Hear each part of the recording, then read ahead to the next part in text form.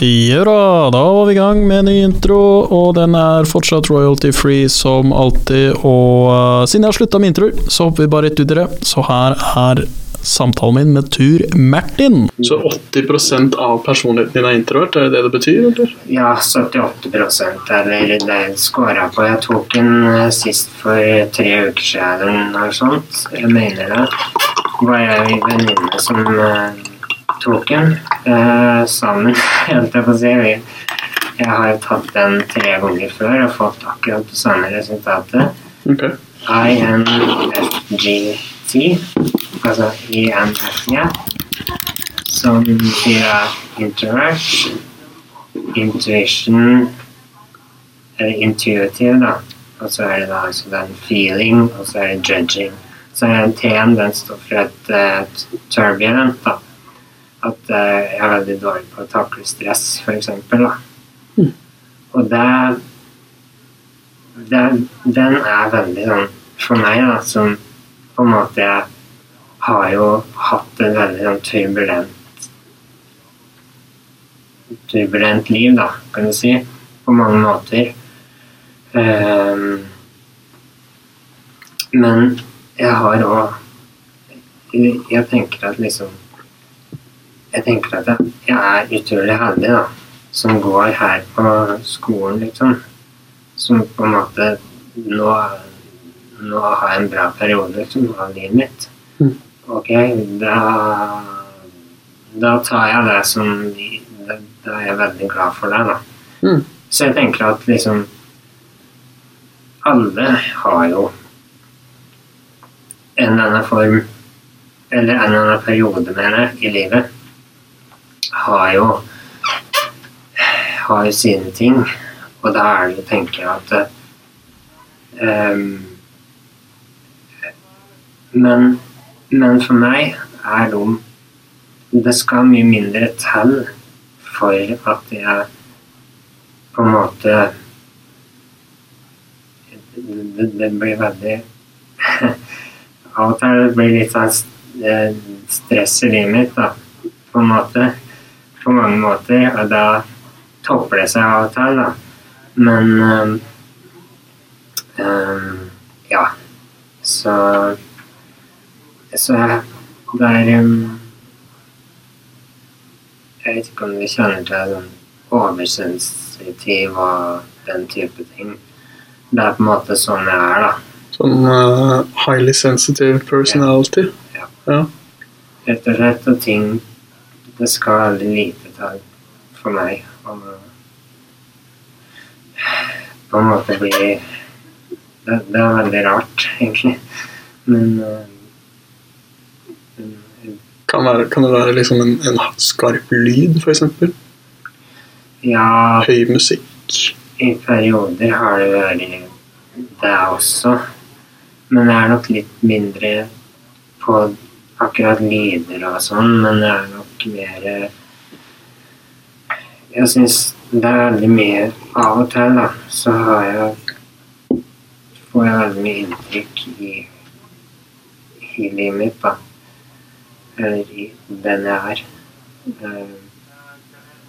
at jeg får nok da, rett og slett, da må jeg rett og slett bare trekke meg tilbake. Så det sånn jeg da. Men jeg synes det så spennende å snakke om, for om jeg bare snakker om meg selv nå, så det jo... Jeg synes også det spennende, hvis det hjelper. Ja. Så jeg synes det nesten imponerende på mange måter hvor åpen du og liksom, det jeg setter pris på liksom, for det jo interessant for andre å høre også. For de kjenner seg sikkert igjen I mye av det, selv om de kanskje ikke har på en måte samme personlighetstype eller hva skal man si, helt likt liv da. Så det sånn, det sikkert flere aspekter ved det hvor folk kan kjenne seg litt igjen I da. Jeg vet for eksempel om jeg bor I et kollektiv med 4 andre, og jeg sikker på at de også kjenner seg litt igjen I det. Jeg vil klassifisere I hvert fall en person I det kollektivet, og den personen vet godt hvem det liksom. At den også veldig sånn highly sensitive personality da. At noen ganger så vil jeg ofte se på det som sånn at hun er for empatisk da. Føler for mye av det andre føler på en måte. Blir veldig påvirket av ytre omstendigheter da. Tar litt inn over seg kanskje. Jeg vet ikke, hva tenker du? Ja, jeg tror at inntrykk av, i hvert fall, da kan jeg bare snakke på meg selv, men jeg tenker at inntrykket blir på en måte sterkere da. For eksempel noen ganger da, så er det sånn i kantina i hvert fall. Du nevnte jo det med lyd. Men når jeg tenker meg om, så er det faktisk litt et problem fortsatt. For når jeg satte meg i kantina i lunsjen på skolen nå, så har jeg jo så merker jeg liksom at her er ikke et helt pass. Altså her er ikke her er det for mye lyder. Her er det for mye det er for mange her, rett og slett da. Og litt det samme har jeg i en klasseromssituasjon da. At det er litt mange rundt da. Men hvis det blir litt færre, da er det på en måte mye lettere da. Men det er selvfølgelig, altså det kan jo være noe helt annet hvis du snakker om hvis en annen person med lignende problemer hadde snakket her også da. At det på en måte ja, det er på en måte noen dager jeg har liksom det med inntrykk, altså noen ganger så leser jeg bare 15 sider om dagen, selv om jeg egentlig skulle lese 30 på grunn av at nå er det nok, nå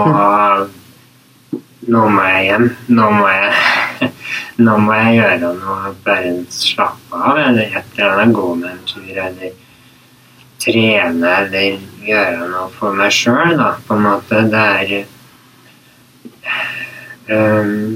så jeg tenker at det er veldig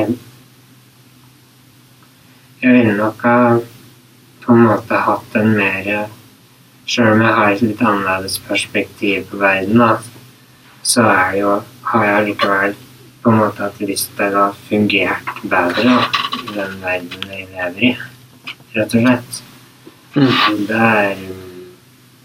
Så det er noe jeg hadde ønsket meg.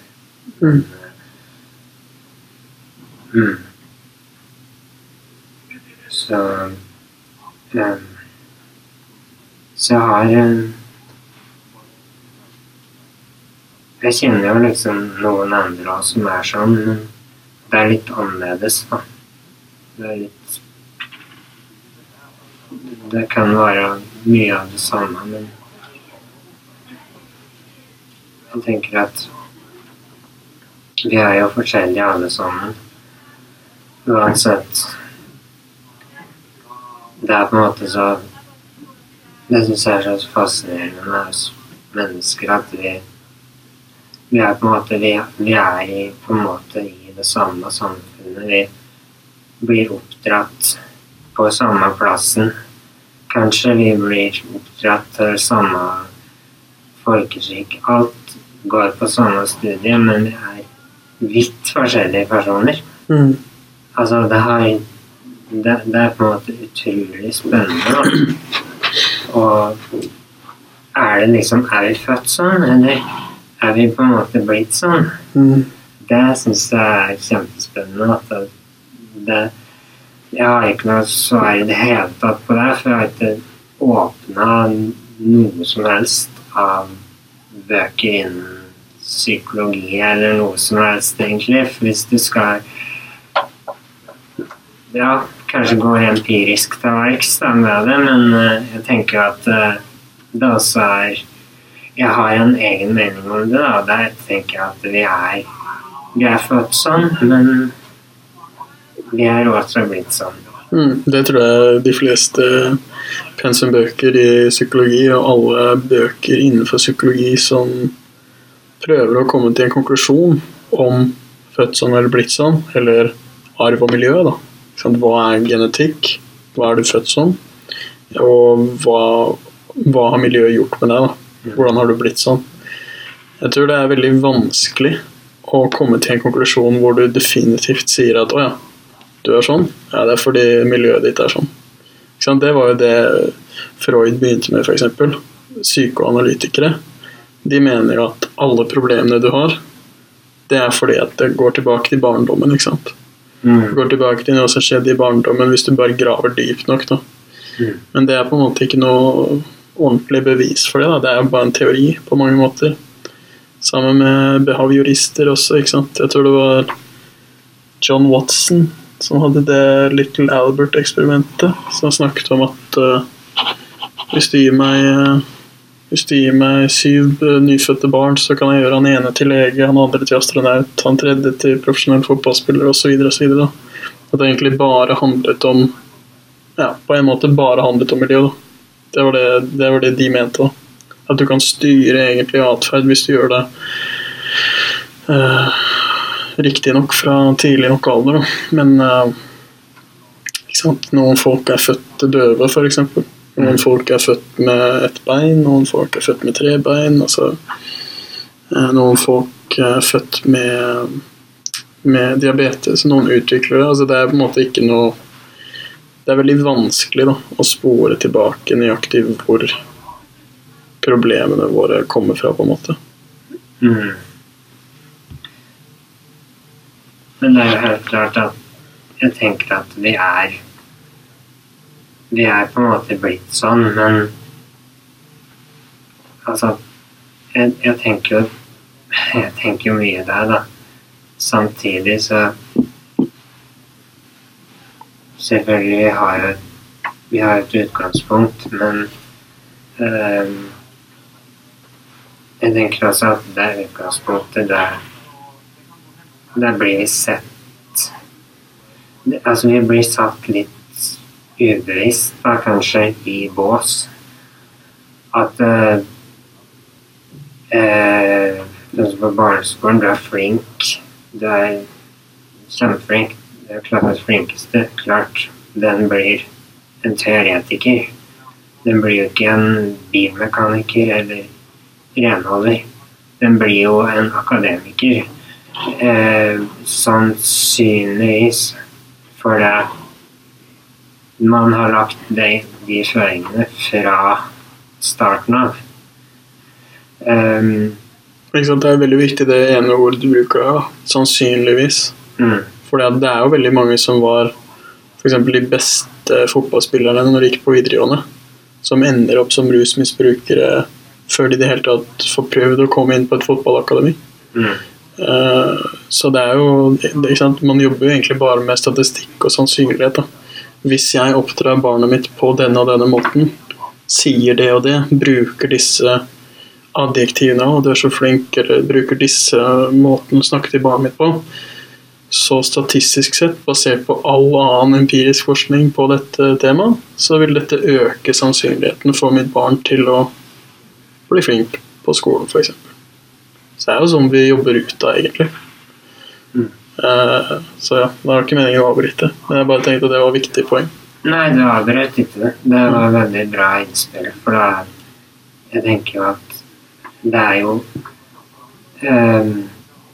altså jeg har jo ikke lest så mye, som sagt, men jeg vet jo at du nevnte jo Freud I sted, men det jo på en måte det med det veldig mange sånne ting som man kan kjenne seg igjen I, som Freud snakker om, men som ikke egentlig så som sagt empirisk da. For eksempel empirisk grunnlag eller data da.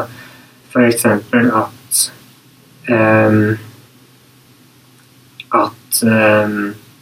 du kan jo forklare på en måte Hitlers maktovertakelse I Tyskland og det han gjorde med ting han opplevd med mora si for eksempel, som var syk og døde Og jeg har lest den plassen, jeg har ikke noen kilder akkurat, men jeg har lest at det var en historiker vi hadde på pensum som skrev om dette her, og og den legen var jøde, men det gir ikke noe empirisk grunnlag for at Hitler hatet jøder. Altså, det gir ikke noe sånn. Det kan gi en pekepinn på det. Jeg tenker at hvis vi skal ha empirisk data, da må vi jo ha det konkret. Da må vi gå til kanskje biologien. Altså, kanskje hvordan på en måte har vi i hjernen vår, hvordan hjernen vår skrudd sammen? Hva skjer i hypotalamus og hippocampus? Kanskje hvis jeg hadde forsket rett og slett mer på hjernen. Og det gjør det sikkert, bruker sikkert milliarder, jeg vet ikke. Men det jo, hvis man hadde på en måte forsket så mye på hjernen, da tror jeg de hadde funnet ut ganske mye. En ting jeg kjempefascinert med hjernen, det mange ting, men en ting jeg kom på nå, som, altså, de sier jo at alt lagret i hjernen, alle minner. Altså, hvordan det mulig, liksom, tenker jeg. Altså, det jo, du ser det jo, og det har de på en måte forsket fram, for eksempel, demenspasienter som har mistet rett og slett den, fysisk. Tenk, som rett og slett, altså, jeg tenker, skal man ha ordentlig bevis, da må man på en måte gå, det blir kanskje en annen vitenskap, egentlig, kanskje, men jeg vet ikke, men i hvert fall, jeg synes det veldig interessant. Det det, og det veldig fascinerende hvor lite vi vet om hjernen. Hvis du tenker på all teknologien vi har, bare sånn det som på bordet her, for eksempel, og hvor mye vi har forsket på hjernen og sånn, men vi aner, det så mye vi ikke vet om hjernen, ikke sant? Det så sinnssykt mye vi ikke vet om hjernen, og mye av hjerneforskning går egentlig bare på, ikke sant? Vi kan jo for eksempel strukturen i hjernen, amygdala, ikke sant? Hippocampus, som det nevnte og sånne videre ting, hvor forskjellige ting og hva disse områdene av hjernen, hvilke funksjoner de utøver. For eksempel, vi vet at hvis du blir skadet i den delen av hjernen, så sliter du med å kunne snakke, at du får en talefeil, for eksempel, eller at du blir døv, eller at du blir ekstremt aggressiv, for eksempel. Hvis du får en hjerneskade, så kan du plutselig bli ekstremt aggressiv eller impulsiv.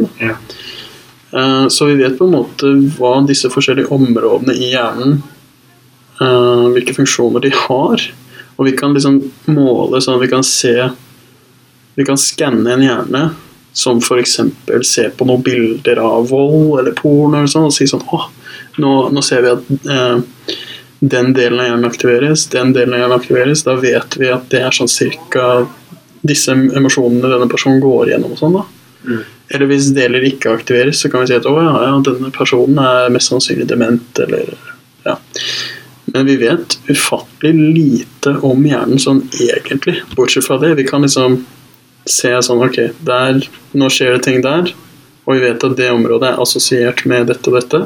Nå skjer det ting der, og så videre. Men vi aner ikke. Det så sinnssykt mye vi ikke vet om hjernen. For eksempel, hva bevissthet? Ikke sant? Vi aner ikke hva bevissthet Vi alle bevisste, hele tiden, til alle døgnets tider. Aner ikke hva det Vi kan også si, og det vet vi jo i hjernen, ikke sant? Hvis du hjernedød, så du ikke bevisst, ikke sant? Da har du ikke noe bevissthet. Vi vet for eksempel ikke hva drømmer Vi vet at drømmer ekstremt viktig for psykisk helse da. Og hvis du, ikke det at du husker drømmene, det ikke så viktig, men det veldig viktig at du drømmer. Men vi vet ikke hvorfor det viktig. Og det også ganske merkelig da, fordi folk har jo drømmet til alle tider. Og med all mulig forskning vi har da, så det sånn, vi aner ikke da. Og det samme med søvn også. Vi vet at søvn viktig. At du kan bli ekstremt ødelagt da, både fysisk og psykisk hvis du ikke får nok søvn. Eller ikke får søvn i det hele tatt. Absolutt. Men vi vet ikke egentlig hvorfor. Og det liksom sånn, vi bare vet at ja, det viktig å få så mye søvn, eller det viktig å drømme, og, ja. Men hva drømmer har ikke peiling. Det teorier som sier sånn, ja, det viktig for å prosessere inntrykkene, ikke sant? Men så det også teorier som sier at drømmer egentlig virkeligheten. Og det vi driver med nå, det egentlig bare noe for å gi input til drømmene våre. Ikke sant? At du skal kunne drømme, ha mer inntrykk å prosessere i drømmene dine. Og begge teoriene tenker jeg sånn, jeg liker, altså hva vet jeg har ikke peiling. Men det har ingen andre heller.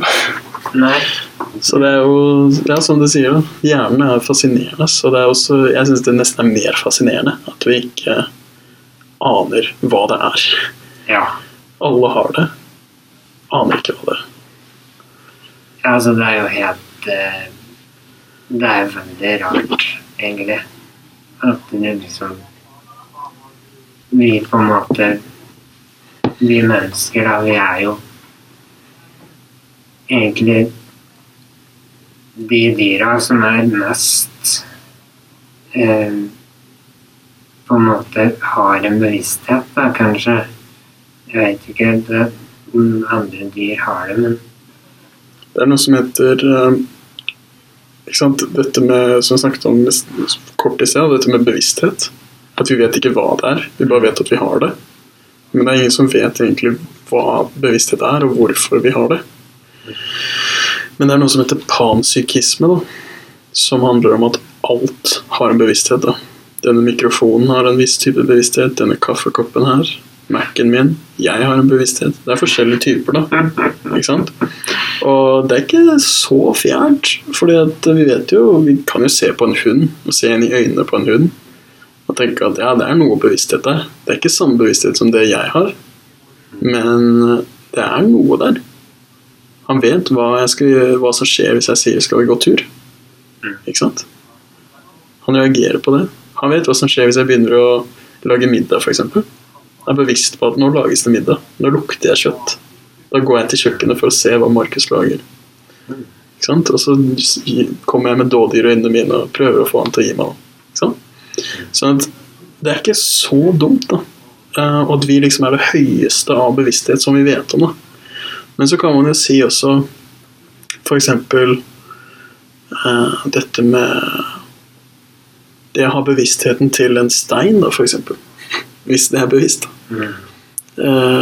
Vi har ingen måte å måle bevissthet på, ikke sant? Vi vet ikke hva det så vi har ikke instrumenter for å måle den da. Men hvis vi noensinne får det, så kanskje vi finner ut at steiner har en viss type bevissthet. Og så jo spørsmålet, det bedre å ha vår bevissthet eller en steins bevissthet? Ikke sant? Det det egentlig, vi liker jo å tro at jo, det best å ha vår bevissthet, for vi mest utviklet og sånne ting, men allikevel sånn, en steins bevissthet, det må være utrolig beroligende. Bare sitte stille og ikke trenge mat, eller drite i været, og aldri dø, men ikke liksom, så hvis du skjønner hva jeg mener.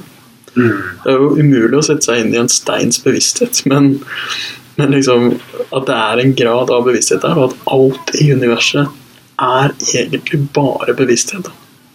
Og så blir det bare, går det i forskjellige sykluser, da, akkurat som dag og natt. Det bare en evig syklus, da, som ja, nå blir det født en afrikaner i Uganda, her mer bevissthet, og så dør det en 90 år gammel kar på Uranienborg sykehjem i Oslo, der forsvant den bevisstheten.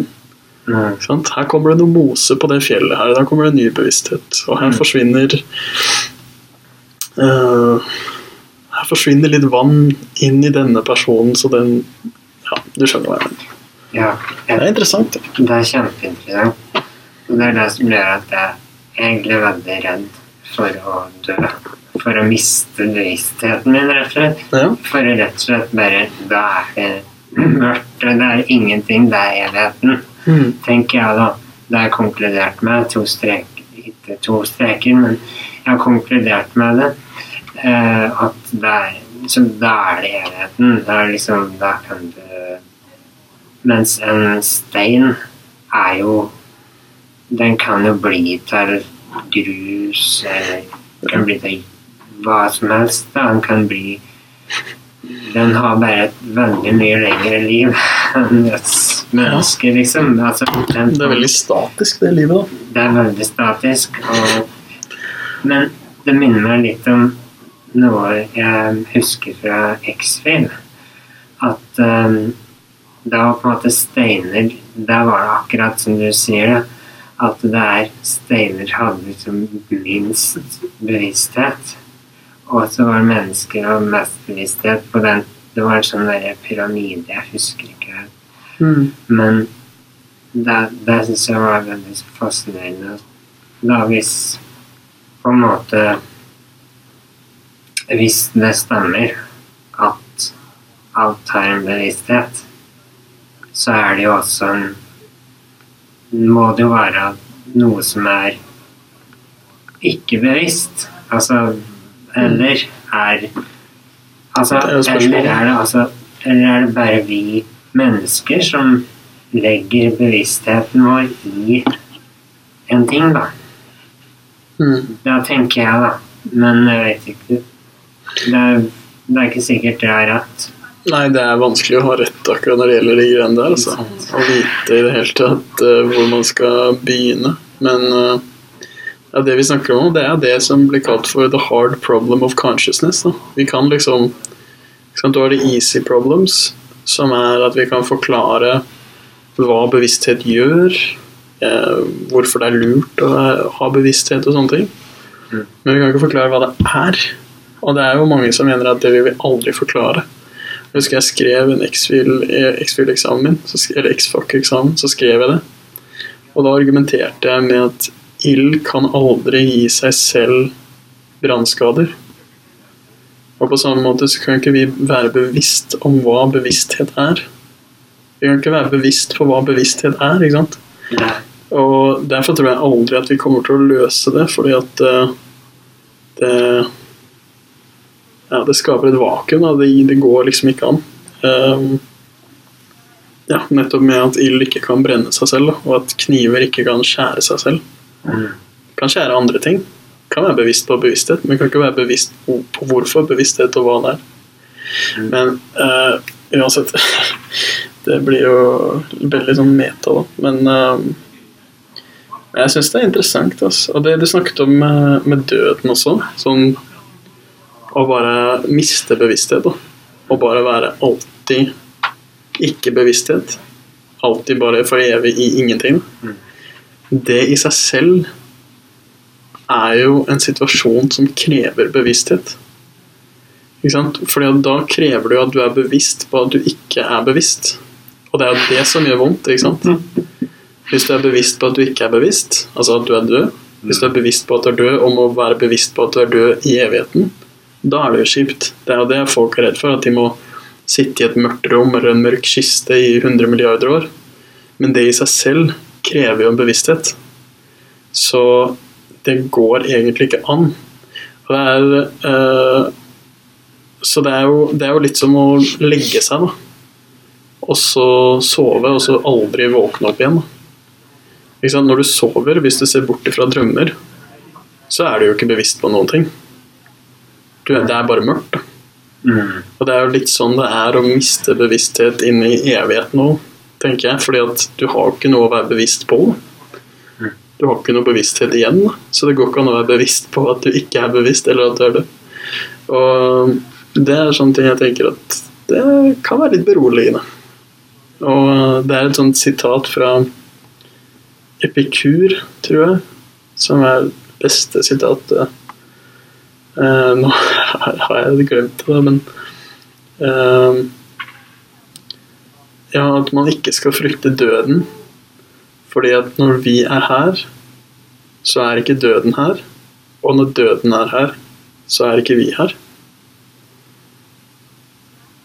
Hvis det gir mening? Fordi at når du død, da du jo ikke. Nå jo ikke døden her, så det ikke noe å frykte nå, liksom. Og han har også et annet sitat som gikk på at hvis det en intens smerte, så vil den gå over for fort. Og hvis det ikke en intens smerte, så vil den uansett også gå over. Så jeg likte måten han tenkte på. Ja. Det veldig sånn man frykter jeg tror på en måte jeg frykter det der mørke, det der for liksom ingenting, liksom. Det den der det på en måte det som skremmer meg mye, da. Det liksom jeg tror på en måte det dødsangsten går ut på det. Hvis du skjønner. Jeg har ingen grunn til å frykte døden i en alder av 28, liksom. Men det liksom, jeg går ikke rundt og tenker på det heller, men sånn egentlig, men det jeg tenkte jo veldig mye på det, det liksom sånn, det så rart, det liksom sånn, ja, det liksom, altså, jeg på en måte sterkt uenig i var det Arne Næss som sa det, at han må glede seg til å dø, for da opplevde han sin egen dødsprosess. Og det, men det, ok, dødsprosess, det kan være greit, det kan være litt sånn rart. Sikkert opplever liksom, nå dør jeg, men oppleve at man død. Hvis du, altså nå går jeg bort fra det du sa om epikur, men eller liksom, nå tenker jeg vet ikke, men nei, jeg prøver ikke å tenke noe på det i det hele tatt, men jeg tenker at jeg skal prøve å tenke litt mer på det epikur-sitatet du sa. For da jeg tror kanskje at jeg i perioder har tenkt jeg vært kjemperedd i perioder, og så har jeg vært helt rolig i andre perioder som ikke hatt, og da har jeg hatt det mye bedre med meg selv da har jeg liksom ikke hatt noe angst, ingenting liksom, da har jeg liksom hatt det så det helt unødvendig stress å tenke på det. Ja. Det som du kan se for deg, det en av mine favorittfilosofer da, som jeg ofte hører på forelesninger på YouTube og Spotify, med litt sånn rolig musikk bak og sånn klipp fra mange forelesninger han hadde. Han heter Alan Watts. Og en av de tingene han snakker om da, når det gjelder for eksempel frykt for døden da, at det litt som å det på en måte like idiotisk da, som å tenke at hvis du ser for deg at når du født så faller du fra en klippe og så har du hele livet i det fallet fra klippen, og så når du treffer bakken så dør du, ikke sant? Det skjer alle da, det skjer alle mennesker, ikke sant? Men det å frykte døden i det fallet der som da uunngåelig, uansett, det skjer alle uansett. Det som å liksom klamre seg til en stein mens du faller. Og liksom frykte at, shit, nå kommer jeg snart til å treffe bakken, så jeg prøver å holde på den steinen her som også faller med meg. Og det liksom like unødvendig. Det har ingen påvirkning. Og jeg synes det en ganske sånn god metafor da, for eksempel dødsangst da. Og grunnen til at jeg likte Epikur også, spesielt med det sitatet, var jo egentlig bare at jeg følte at han satte ord på noe som bare sånn, han gjorde det så veldig enkelt da. Han sa liksom at ja, når du død så jo ikke du her, og når du her så ikke døden her liksom. Det jo egentlig så lett. Og jeg tror de fleste, når de snakker om dødsangst, så det mer de siste på en måte, minuttene de bekymret for. Det å vite, ikke sant? For det jo det som med bevissthet for oss mennesker, på godt og vondt, at vi kan være glad, men vi har bevissthet også til å vite at vi glad, og hvorfor vi glad. Og vi kan være lei oss, og så har vi bevissthet også til å vite at nå jeg lei meg. Dette følelsen av at jeg lei meg, og jeg lei meg på grunn av det eller det. I forhold til for eksempel en løve da, som bare sånn, dette dritdigg å spise det kjøttet her. Uten å tenke på liksom, hva skal jeg gjøre i morgen, eller bevissthet på at morgendagen kommer da, for eksempel. Men jeg tror det veldig viktig å allikevel tenke på døden, fordi at det litt sånn som gjødsel. Det litt sånn, det ingen som liker det, men det får ting til å vokse da. Jeg tror at hvis man bevisst på at man skal dø, så får man plutselig litt sånn, får man litt fart på sakene liksom, ikke sant? For eksempel munker da. Gamle munker og sånt, de hadde jo dødsskaller på bordet sitt. Ekte menneskeskaller, liksom, for å hele tiden minne seg på at de snart skal dø, da, ikke sant? Og hvis du ser på, du studerer jo internasjonale studier med historie, ikke sant? Ja.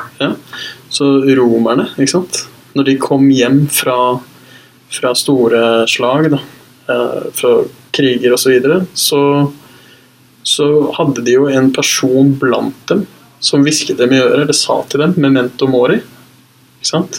Som betyr husk på at du skal dø, ikke bli for ikke la ego vokse for mye på en måte. Så jeg tror at gjennom historien da, så det sånn, folk liker jo ikke å tenke på at de skal dø, ikke sant? Det det jeg mener med at det litt som sånn gjødsel. Folk liker jo ikke gjødsel liksom. Folk liker ikke å tenke hvis du på en gård at liksom, gården din omringet av kudritt. Ikke en behagelig tanke, men det samtidig det som trengs da, for at ting skal vokse og gro bra, ikke sant? Bra jord.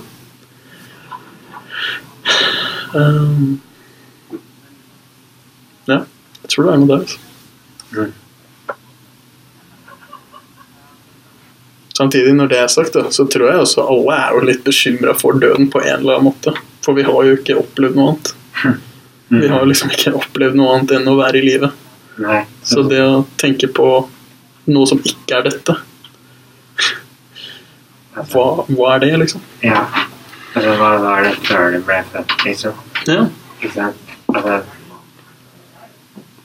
ja, men vet jo ikke da. Ja.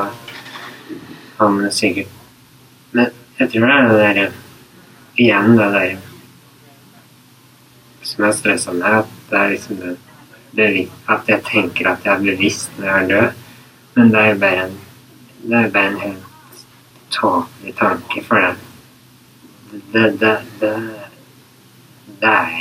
man jo ikke, det jo slutt, eller det man ikke bevisst, så opplever man jo ikke at man død.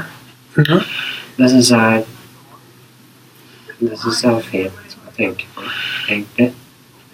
Altså, fint i den forstand at man trenger ikke å tenke noe på det da. Ja, for det krever jo for at det skal være en opplevelse av noe. For eksempel at du skal oppleve og ha en opplevelse av å sitte i den stolen der da. Så må det jo være en person som opplever det, altså en bevissthet da. Det må være noe som opplever det, ellers så det jo ikke en opplevelse. Og når du død, ikke sant, så det sånn, hva det man redd for? Jo, det opplevelsen av å være innelåst i et mørkt rom i 1 million år. Men den opplevelsen krever jo at det noen der for å oppleve det. Ikke sant? Og det det jo ikke. Det vet vi jo. Så det kanskje det eneste vi vet da. At det derfor vi ligger i munnen i jorda, fordi det ikke noen der liksom. Så sånn sett så det litt betryggende. En annen ting som jeg prøver å bli flinkere på, som epikur, nå jo epikurisme nesten det samme som hedonisme da, sånn nytelse og bare meningen med livet mest mulig nytelse, mest mulig liksom gode opplevelser. Ja.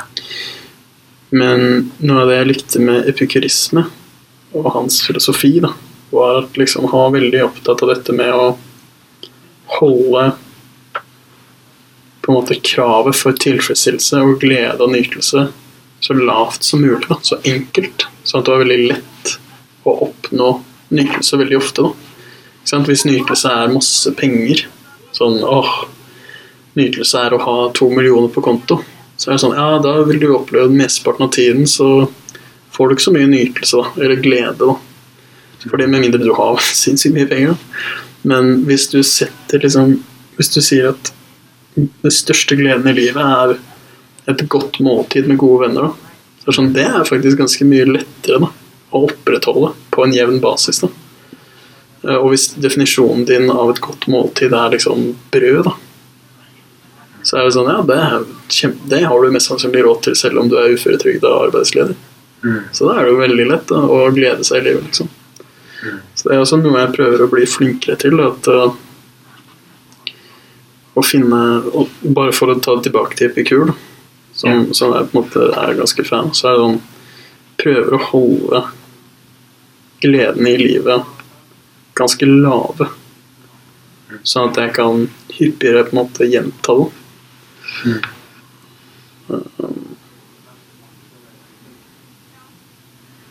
Ja. For vi lever jo i et samfunn liksom, hvor det sånn folk på en måte, og det jo noe som vi har blitt lært opp til siden vi var barn, i hvert fall i Vesten føler jeg, sånn ikke sant, at vi går i barnehage fordi vi snart skal på skolen, og så går vi på skolen fordi vi snart skal på ungdomsskolen, og så går vi på ungdomsskolen fordi vi snart skal på videregående. Og videregående bra, fordi da får du karakterer til å gå på universitetet. Når du går på universitetet så får du gode nok karakterer hvis du heldig og flink da, til å ta en mastergrad, og så tar du en mastergrad, og så du ute i livet og arbeide da, og gjøre ting, og så det kjempebra hvis du klarer å få levert inn disse rapportene til i morgen, for da kan det være at du får en forfremmelse neste år, og så videre og så videre. Det hele tiden sånn, vi jobber hele tiden for å finne nytelse i morgendagen da. Vi offrer hele tiden liksom sånn tid til å håpe at i morgen eller neste år så blir livet enda bedre da. Det da nytelsen kommer, ikke sant? Det da jeg får den forfremmelsen, det da jeg får tatt den mastergraden, det da jeg får kjøpt det huset. Og så glemmer man litt og bare ja, men hvorfor har jeg liksom presset meg selv gjennom dette helvete ikke sant? Det det jeg tror, det det, uten at jeg så gammel enda, så det det jeg tror midtlivskrise da. Ja. Det at du hele tiden har jobbet da, mot det neste målet. Så har du gjort det i 40-50 år, og så bare innser du at faen, jeg jo ikke lykkelig av å ha denne Ferrarien her. Det ikke det som gjør meg lykkelig. For eksempel da. Så kjøper man en motorsykkel og tenker at ja, det må jo være det da. Fordi du har blitt lært opp du har blitt betinget lært opp i 40-50 år da, at det ikke nå du skal være lykkelig. Du skal offre noe nå for å bli lykkelig etter at du får kjøpt den motorsykkelen, eller fått en dame, eller fått et barn, eller kjøpt det huset, eller så glemmer man litt å leve.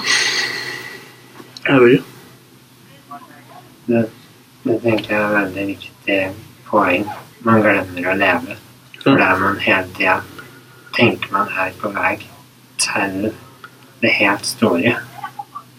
Men når det egentlig ikke noe stort fremme der, altså, hva det store?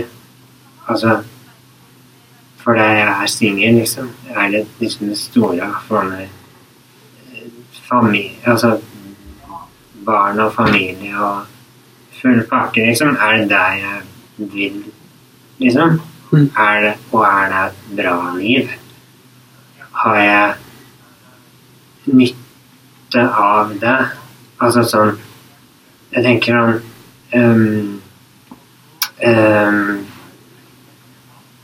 du sier nytelse og glede av å ha noe. Og da tenker jeg at men jeg tenker, hva nytten? Altså, altså, det jo en filosofgreie innenfor filosofien som heter utilitarisme. Altså, det går på nyttiggjøring hva nytten da, hva nytten da, av for eksempel penger, eller ha en kjempegod jobb som man tjener 1 million i år, og man sitter bra i det, har hus og leilighet og hytte i Trysil, altså man sitter bra i det, man trenger, det er kjempebra, da man sikret, trenger man ikke å gå på studielån og uføretrygd og sånne daglige ytelser resten av livet. Hvis man har det, det det man tenker når man har lav inntekt da. Men det jo også, hva vitsen da med å ha så mye penger? I utgangspunktet tenker jeg, hva på en måte nytten da, av å ha det da, av også en andre ting da var at ofte målet og veien, og da tenker man da tenker jeg det som du sier at hvorfor tenker jeg hele tiden at jo, der fremme det mye bedre enn her. Hva hvis det livet jeg har i dag da? Med studier og kjempespennende studier, kule folk jeg studerer med, liksom. Hva om det det gode livet mitt? Hva om det et bra liv da? Sant? Jeg trenger ikke hva om det kan hende det blir kjempekjærlig liv etterpå, hvis jeg ja, hvem vet. Så, nei, det rar tankegang egentlig, at det ikke helt, jeg vet ikke om det bare meg, men det tydeligvis flere også da, som har det sånn, at det setter pris på livet da, mer. Jeg har begynt med mindfulness, og det går ut på litt sånne ting, at setter pris på ting da, liksom sier at hva det du egentlig setter mest pris på, så tenker jeg jo, men det jo dem jeg går sammen med, det studieklassekamerater mine, det dem jeg utveksler studier med, så jeg samtidig, det liksom det å bli bevisst på det, at jeg har et veldig bra liv. Det veldig viktig. Og det vanskelig. Jeg tror det vanskelig spesielt for folk i Vesten, fordi at så vi snakket om i sted, den der sosialiseringsprosessen med at hele de første i hvert fall 18 år av livet, så det alltid liksom, du blir trent opp alltid til å tenke at ja, du må gjøre lekser i dag, fordi at i morgen det prøve, og prøve viktig, fordi at da får du karakterer som gjør at du kommer inn på universitetet, og universitetet viktig, fordi at det mye konkurranse i arbeidslivet, og når du kommer i arbeidslivet, så det viktig å smiske, fordi at da får du mer penger, og får du mer penger, så får du mer potensiale til å ta vare på familien. Altså det bare sånn, alt liksom der fremme da. Mens når du for eksempel nevner mindfulness og sånn da, så jo dette østlige på en måte filosofi, det tilhører østlige filosofier da, som buddhisme for eksempel, ikke sant? Det jo også å ha Vesten på en måte konseptualisert det og gjort det litt sånn eget, og meditasjonssentre og sånne ting, ikke sant? Sånn, og yoga og sånne ting, for eksempel, som blir mer og mer en del av samfunnet vårt da, fordi folk stresser, inkludert meg selv. Og skjønner ikke hvorfor de jobber så hardt for ingenting, liksom. Jeg husker for eksempel, uten å bli for personlig da, uten at det noe problem for min del, men jeg husker når jeg bare hadde overarbeidet meg som et helvete under første semesteret mitt i psykologi. Så hadde jeg liksom prøvd å lese alt og få med alt og jobbe drithardt og sånn, og så bare husker jeg bare var helt knust når jeg hadde levert siste eksamen og sittet oppe i 24 timer, fordi det var 24 timers hjemmeeksamen. Og jeg husker jeg ringte moren min og bare sånn snakket i en halvtime om at jeg skjønner ikke hva jeg driver med. hvorfor gjør jeg det her? Hvorfor utsetter jeg meg selv for disse tåpelige eksamenspresset, lesestresset? Altså det ikke der jeg får, og jeg fortsetter jo studiet nå, så det ikke det, men jeg bare tenkte sånn, det ikke der jeg får gleden min fra. Det ikke sånn at jeg sitter og leser og i konstant eufori. Det ikke sånn, dette dritdigg å lese, ikke sant? Det jo sånn, så hvorfor gjør jeg det? Jo, det jo fordi jeg har lyst til å ta en utdanning så jeg kan få en jobb jeg glad i da. Men samtidig da, så det sånn, jeg føler veldig ofte at jeg gjør livet vanskeligere enn det og det irriterer meg nå så grenseløst da. For jeg bare sånn, jeg bevisst på at liksom, livet kunne vært så lett. Livet kunne vært så lett. Jeg har ikke noen dyre vaner eller noe ønske om å ha noe dyr bil eller liksom svært hus. Eller jeg har ikke noe ønske om det egentlig. Så hvorfor jobber jeg så jævlig hardt liksom? Hvorfor gidder jeg det? Det sånne ting som irriterer meg litt innimellom. Sånn, hvorfor har et arbeidskøp på fredag liksom, som jeg må jobbe jævlig mye med i morgen og fredag. Og jeg vet at jeg kommer til å tenke hele tiden, så det en sånn tanke i bakhodet mitt som kommer til å si, hvorfor gidder du det her? Hvorfor gidder du å utsette deg for, selv om faget interessant og sånne ting, så det sånn, hvorfor går du ikke bare ut og tar en joggetur og så stikke og se på favorittserien din etterpå? Ring en kompis og hun skal se en ny film eller sånn. Det det jeg vil. Det der jeg vil lande på et eller annet tidspunkt da. Hvor jeg bare kan jobbe en jobb jeg liker og tjene liksom nok penger til livets opphold og så bare være med gode mennesker og spise god mat og se på god kunst da. Som for eksempel film eller fotballkamp for den saks skyld, altså sånne ting da. Så livet jo egentlig ufattelig enkelt, føler jeg. Men fordi at vi trent opp til, hvis du ser på for eksempel, snakke litt om Østen da, dette med mindfulness og yoga og meditasjon og sånne ting, som blir mer og mer populært, altså buddhistiske munker for eksempel, de som bor i templer og sånn, de har jo for det første ingen eiendeler, eller veldig lite eiendeler, kanskje noen bøker og sånne ting, og barberblad, fordi at de må passe på at de ikke får hår, fordi at de skal liksom ikke dyrke ego da. Sant? Skal ikke bry seg om utseende, så alle ser jo like ut og går i, holdt på å si, sengetøy og sånn, de går jo i et laken basically, og de gjør det samme, nøyaktig det samme hver dag, ikke sant? Som også veldig interessant, fordi at man vil jo tenke at det dritkjedelig. Hvorfor gjør du nøyaktig det samme hver dag? Du kommer jo ingen vei.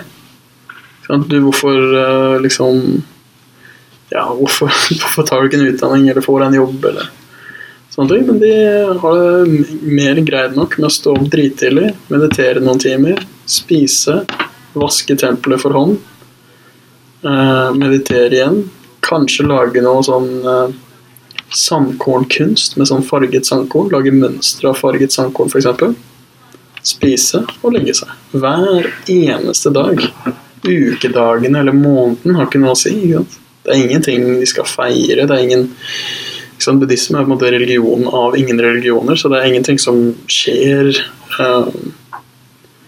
De legger på en måte ikke håpet sitt i fremtiden da, men de gjør litt sånn som du sa med at veien målet, det prosessen som de veldig opptatt av, ikke resultatet av hva de driver med.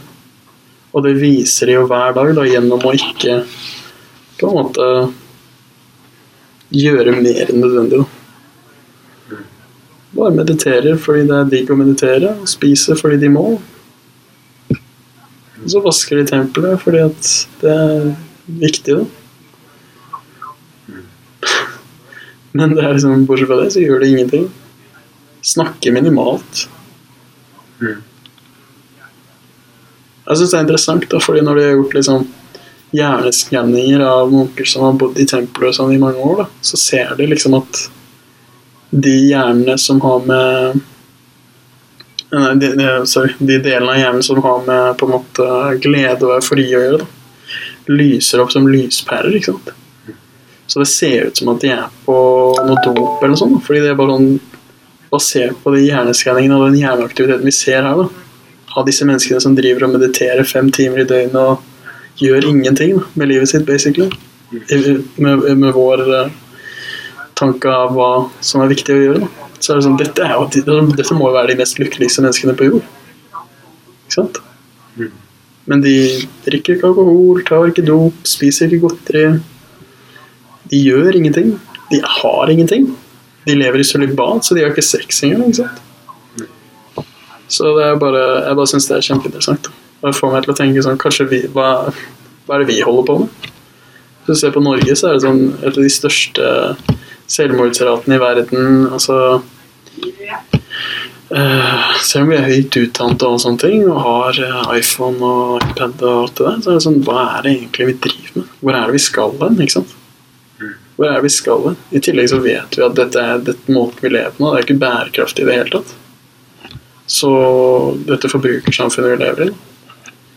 Så jeg synes det også er interessant, at vi liksom er bevisste på at vi ødelegger kloden over egen psykisk helse, og så klarer vi allikevel ikke helt å slutte.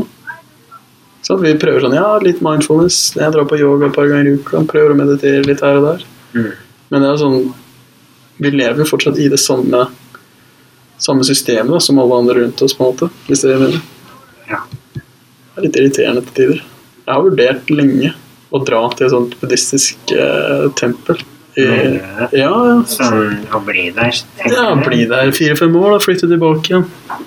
Tenker du at sånn hypotetisk klarer du å komme tilbake liksom da, tror du?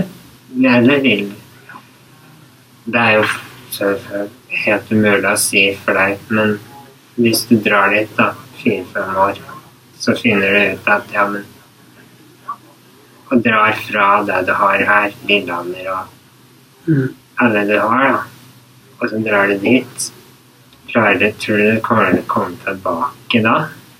Liksom? Eller er det liksom... Jeg skjønner hva du mener. Ja.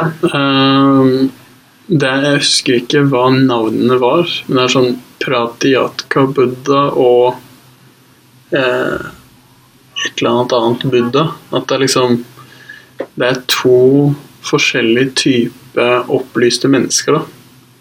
Eller ja, Buddha da, som du på en måte blir da når du går i et tempel og mediterer hele døgnet. Da blir du jo litt opplyst, ikke sant? Bevisst på deg selv og verden. Men du har den personen som da velger å bare bli på det tempelet, for eksempel, og bare meditere på en fjellkant resten av livet og gjøre ingenting, faste, leve i sølibat og alt det der.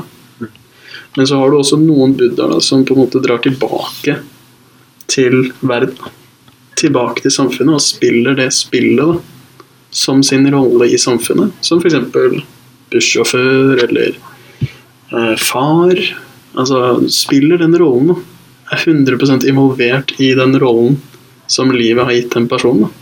Men er fortsatt veldig klar over at ego er en illusjon og at liksom ingenting har noe å si, men bare behandler mennesker på en god måte og spiller det spillet da.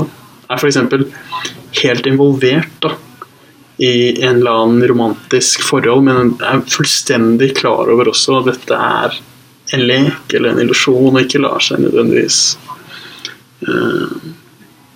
lar seg manifestere som en del av livet i den rollen de er, men ikke lar seg involvere på den måten at det går ut over dem. Så det er meningen at du for eksempel du er involvert, men allikevel frakoblet. Du ser deg selv litt ovenifra, ser deg selv som en brikke i verdens spill, da. Uten at du trenger å bli redd for at liksom, nei, shit, da er penger til i morgen, eller altså, sånne ting. Og du ser at hvis du er redd for det, da, om du har nok mat til i morgen, så kan du le litt av det og si at ja, dette er en del av spillet. Dette er en del av det egoet jeg har blitt plassert inn i, liksom. Så du er på en måte, ja, nå gjentar jeg meg selv da, men du er på en måte bevisst over din egen rolle, og derfor så er du ikke involvert i rollen. Litt sånn som en skuespiller, ikke sant? Hvis du gode skuespillere, de er jo sånn method actors og sånn, de går jo skikkelig inn i rollen, ikke sant? Sånn både på og avsett. de skikkelig emosjonelt involvert i rollene. Men de vet jo også at dette en rolle. Dette ikke meg. Ikke sant? Så vi studerer rollen og karakteristikkene og alt sånt, og hvordan skal denne personen være, og veldig gå dypt inn i det, og ikke sant? Gråte på sett, og skriker og involvert i skuespillet, men når de går hjem, så det ikke den rollen i det hele tatt, ikke sant? Det de seg selv igjen. Og det litt det jeg tenker også, at hvis jeg la oss si at jeg hadde vært på et sånt zen-buddhistisk tempel i 4 år, og på en måte da, i vestlige øyne ikke gjort noen ting da. Så kunne jeg komme tilbake og på mange måter hatt en viss fordel da, av å ha vært utenfor det rotteracet eller samfunnet som jeg en del av da. Sett det litt utenfra, sett meg selv i det samfunnet. Og ikke noen sånn konkurransefordel, ikke noe sånn, men sånn en fordel bare av å være litt mer bevisst på min egen rolle. Så jeg har jo undersøkt mye om daoisme og zen-buddhisme og sånn, og konseptene og filosofien de snakker om eller fremmer da. Og jeg har jo også tenkt at dette på en måte noe jeg kan integrere i den hverdagen jeg har nå, på en måte, hvis det mening. Altså prøve å leve litt som en munk nå, her. Så jeg prøver litt det da, men jeg veldig glad i for eksempel å ta en pils da, og gjøre litt sånne ting.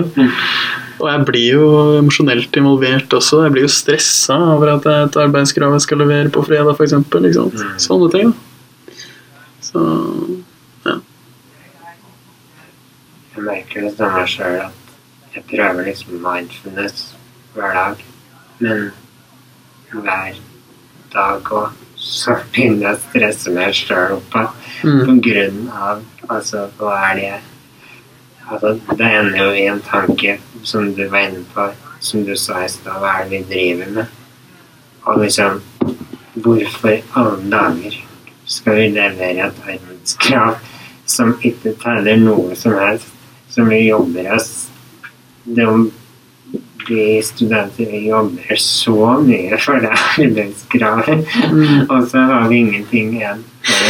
Det ingenting å si om vi stryker eller om vi får ha. Det liksom, det ingenting å si. Det arbeidskravet ingenting å si. Så det liksom, vi sitter jo med igjen med ingenting sånn i bunn og grunn, hvis man begynner å tenke sånn. Altså, sånn, det veldig sånn, det kanskje negativt mindset, men jeg føler at det en grunn til å stresse meg da. At vi på en måte om ikke denne her eksamen her gikk like bra eller dette arbeidskravet gikk like bra som jeg hadde tenkt, så ikke det grunn til å deppe, liksom. Det ikke grunn til å liksom si at det går dårlig på studier, liksom. Altså, hvis du skjønner, det ikke grunn til å liksom stresse igjen over det, da. Men nei, det veldig det jo sånn å leve som en munk i vårt samfunn, det nok utrolig, det kreves nok, det går nok dessverre ikke, det skal nok jeg si ganske sikkert, men selvfølgelig det jo store, det gir seg selv rom, liksom. Det gir jo altså muligheter for å kunne legge bort studiet av og til, da. Jeg stresser jo over at jeg skal inn på master etterpå, om jeg over C i snitt, eller B, C, kanskje i snitt. Og jeg jo ikke i nærheten. Jeg jo i nærheten, men jeg har jo over C i snitt, men jeg jo likevel stress. Det på en måte hvis jeg får litt dårligere, da. som fort kan skje. Da begynner på en måte den tankerekka, da. Og det sånn usunt stress, da, som studenter og elever, folk som går på skole, gjør, da. Og det har jeg kjent veldig mye på, for jeg har hatt sånn fint pikesyndrom liksom hele tida, egentlig, så jeg er ungdomsskolen, egentlig. Og akkurat sånn jeg tenkte da. Jeg må inn på ja, det hadde jeg absolutt ikke trengt å stresse noe med. For jeg hadde lært om alt det ungdomsskolen før eller senere uansett. Så det er en tanke. Det er noe jeg vil si til hvis jeg hadde møtt mitt Tor Martin 15 eller Tor Martin 16, så hadde jeg sagt det til deg. Så jeg tror ikke at jeg er tydeligvis ikke alene om å være den personen. Nei, det tror jeg så absolutt ikke det, altså. Jeg tror det er ganske normalt. Som bare gjør det enda mer irriterende, egentlig. For det er bare en sirkel. Ja, det er sånn masse psykose. Ja. Men det er liksom sånn, det er ikke bare en person, det er liksom vi gjør det på samfunnsbasis, liksom. Og hvorfor gjør vi det? Det er jo, vi skal jo ingen se det, liksom. Det er manipulasjon fra læreren.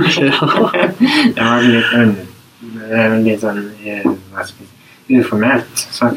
Ja. Nei, men jeg er helt enig, egentlig. For å gå litt kjapt tilbake også, bare på det du snakket om, at det er så å si helt umulig da, å på en måte bli en munk alene i det samfunnet vi er i nå, da. Eller leve som en munk, da. Spesielt hvis det er student og ikke er født sånn, da, på en måte. Så er jeg egentlig ganske enig i det også. Men det jeg merker da, som er interessant, det er at hvis jeg er litt flink på å bruke disse ikke nødvendigvis verktøyene, men tankesettene i hverdagen da. For eksempel være veldig mindful på at nå lukker jeg skuffen. For eksempel hvis jeg skal ta ut en kniv da, i skuffen, nå åpner jeg skuffen, nå tar jeg kniven. Og jeg gjør det med en sånn, litt som om jeg skulle vært i en dans på en måte, litt sånn. I en bevegelse, liksom. Det kan være en ting da. Eller å ta på meg klær i en veldig sånn systematisk måte da. Eller altså du kan gå så dypt inn i disse tingene som vi liksom bare ser på som helt ubrukelige og hverdagslige. Men du kan liksom, for eksempel det å bla en side i en bok da, kan egentlig gjøres om til en lek, ikke sant? Nå skal jeg bla helt perfekt. For eksempel da, og hvis du klarer da å ha den mentaliteten til alt du driver med, som jeg vil si mange kanskje munker har da, buddhistiske munker, og alt er liksom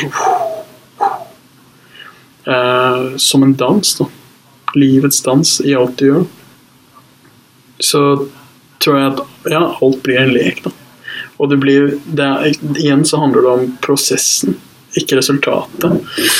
Så jeg prøver å bli flinkere til å forstå at liksom sånn, det er ikke det at jeg må ha en kniv fortest mulig ut av skuffen.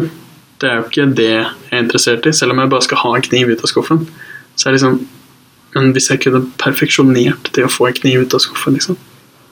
Sånn som hvis du har sett for eksempel videoer av kinesiske arbeidere, eller indiske arbeidere, som fastfood-arbeidere og sånn. Super fast workers, sånn typisk sånn YouTube-videoer. Det anbefaler jeg å søke på. Og da ser du liksom sånn, dette er folk som har gjort nøyaktig samme jobb i x antall år, ikke sant? Så de har blitt helt mestre i timing, i presisjon, de har nesten blitt sånn perfekte maskiner, og det hadde ikke gått an hvis ikke de hadde vært helt involvert i det de driver med hele tiden. Så for eksempel de kan liksom ta imot pitabrød sånn, uten å se på det, kaste det inn i venstrehånda, skjære kjapt med en kniv til neste mann som fyller det med kjøtt da, for eksempel. Eller sånn en slags kinesisk dame som stempler brev, da. Som krever at hun tar og bretter den brevkanten helt nøyaktig hver gang. På en sånn stack med brev. Så hun må være veldig bevisst på å gjøre det der dritfort, ikke sant? Og det også krever jo masse trening, som igjen krever full konsentrasjon og fokus på å brette brev, da. Som egentlig sånn helt ubetydelig kompetanse å ha, da. Men hvis du er skikkelig involvert i det, så kan du bli jævlig god da, til å brette brev og stemple det. Og sånn kan man gjøre med alt i livet, da. Så hvis du ser på for eksempel det å reise seg opp på en stol, som en sånn, jeg skal bli dritgod til å reise meg opp på en stol på en bra måte, så blir det litt som en sånn litt som en sånn katt. Du gjør liksom aldri feil. Hvis du skjønner hva jeg mener? Ja. Det er liksom ikke noe sånn nervøs energi. Alt er veldig sånn smooth. Ja. Katter er liksom ikke usikre sånn sett, ikke sant? De er veldig sånn, de kan være litt nysgjerrige og sånne ting, men de er ganske sånn rolige. Ja. Kan sitte foran en bil ganske rolig, for eksempel, eller hoppe ned fra andre etasje uten å tenke seg av en gang. Lande helt stille og gå som normalt, da. Ja, det var kanskje litt dårlig metafor, men jeg mener i hvert fall da, poenget mitt var bare at når jeg har prøvd å bruke disse måtene å tenke på da, inn i mitt hverdagslige liv, selv om jeg ikke er i nærheten av å være en munk eller meditere hver dag eller noen ting, så er det sånn at jeg bare merker at sånn bevisstheten min endrer seg. Jeg blir veldig sånn, wow, shit. For eksempel hvis jeg går alltid tilbake til dette her, føler jeg, men jeg har vært på av lenge da, dette med å leve i sølibat da. Med vilje liksom. Altså sånn ikke ha sex, ikke onanere, ingenting da. Og jeg merker jo da at når det går x antall dager da, så har jeg mye mer energi, mye mer fokus. Jeg merker at folk har en helt annen innstilling til meg, og hva dette er vet jeg jo ikke sant? Men det i seg selv endrer jo bevisstheten min. Og det er jo en av de tingene som munker gjør. Og det også å prøve å være veldig involvert i alt det jeg gjør. Sånn som hvis jeg lytter til deg da, så er det sånn, jeg prøver i hvert fall å være veldig involvert i å lytte til deg. For jeg skal ikke liksom sjekke mobilen mens jeg lytter til deg. Jeg skal ikke tenke på det, jeg skal prøve å være. Og hvis jeg åpner opp skuffen og tar ut den kniven igjen da, skal jeg være ekstremt involvert i det.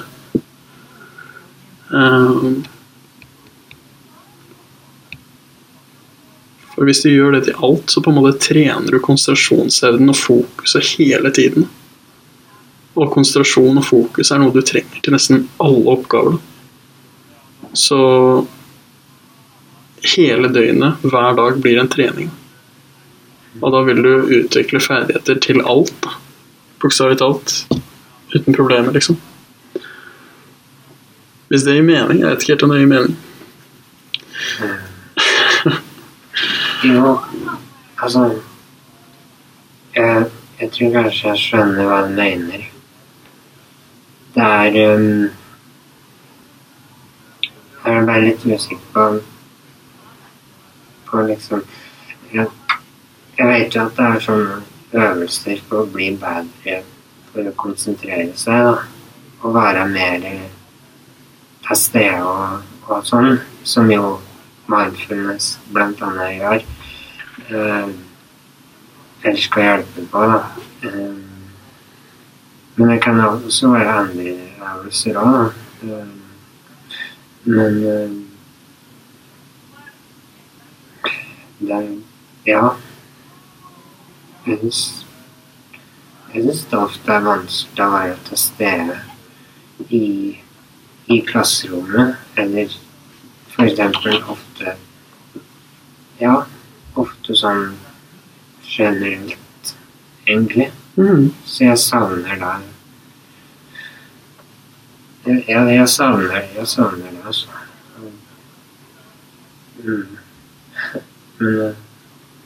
Men hvordan liksom, hvordan gjøre det da? Det er liksom, det tenker jeg krever ganske mye energi da, og på en måte få den på en måte oppnå det. Vi har jo, jeg tenker at vi på en måte har et potensial alle sammen da. Og kanskje vi aldri kommer helt på topp, men vi kan alltid bli litt bedre. Det tenker jeg med dette med å være til stede, at vi kan alltid være litt mer til stede, sjekke telefonen litt mindre og egentlig alt sånt. Det tenker jeg er veldig viktig da, at vi for vår mentale helse, altså alle sammens mentale helse egentlig, at vi føler at vi blir hørt da, rett og slett, av andre, at vi har andre å snakke med. Det tenker jeg er veldig viktig, spesielt den der i koronatida. Jeg husker jeg hadde hjemmeundervisning og Zoom-undervisning, og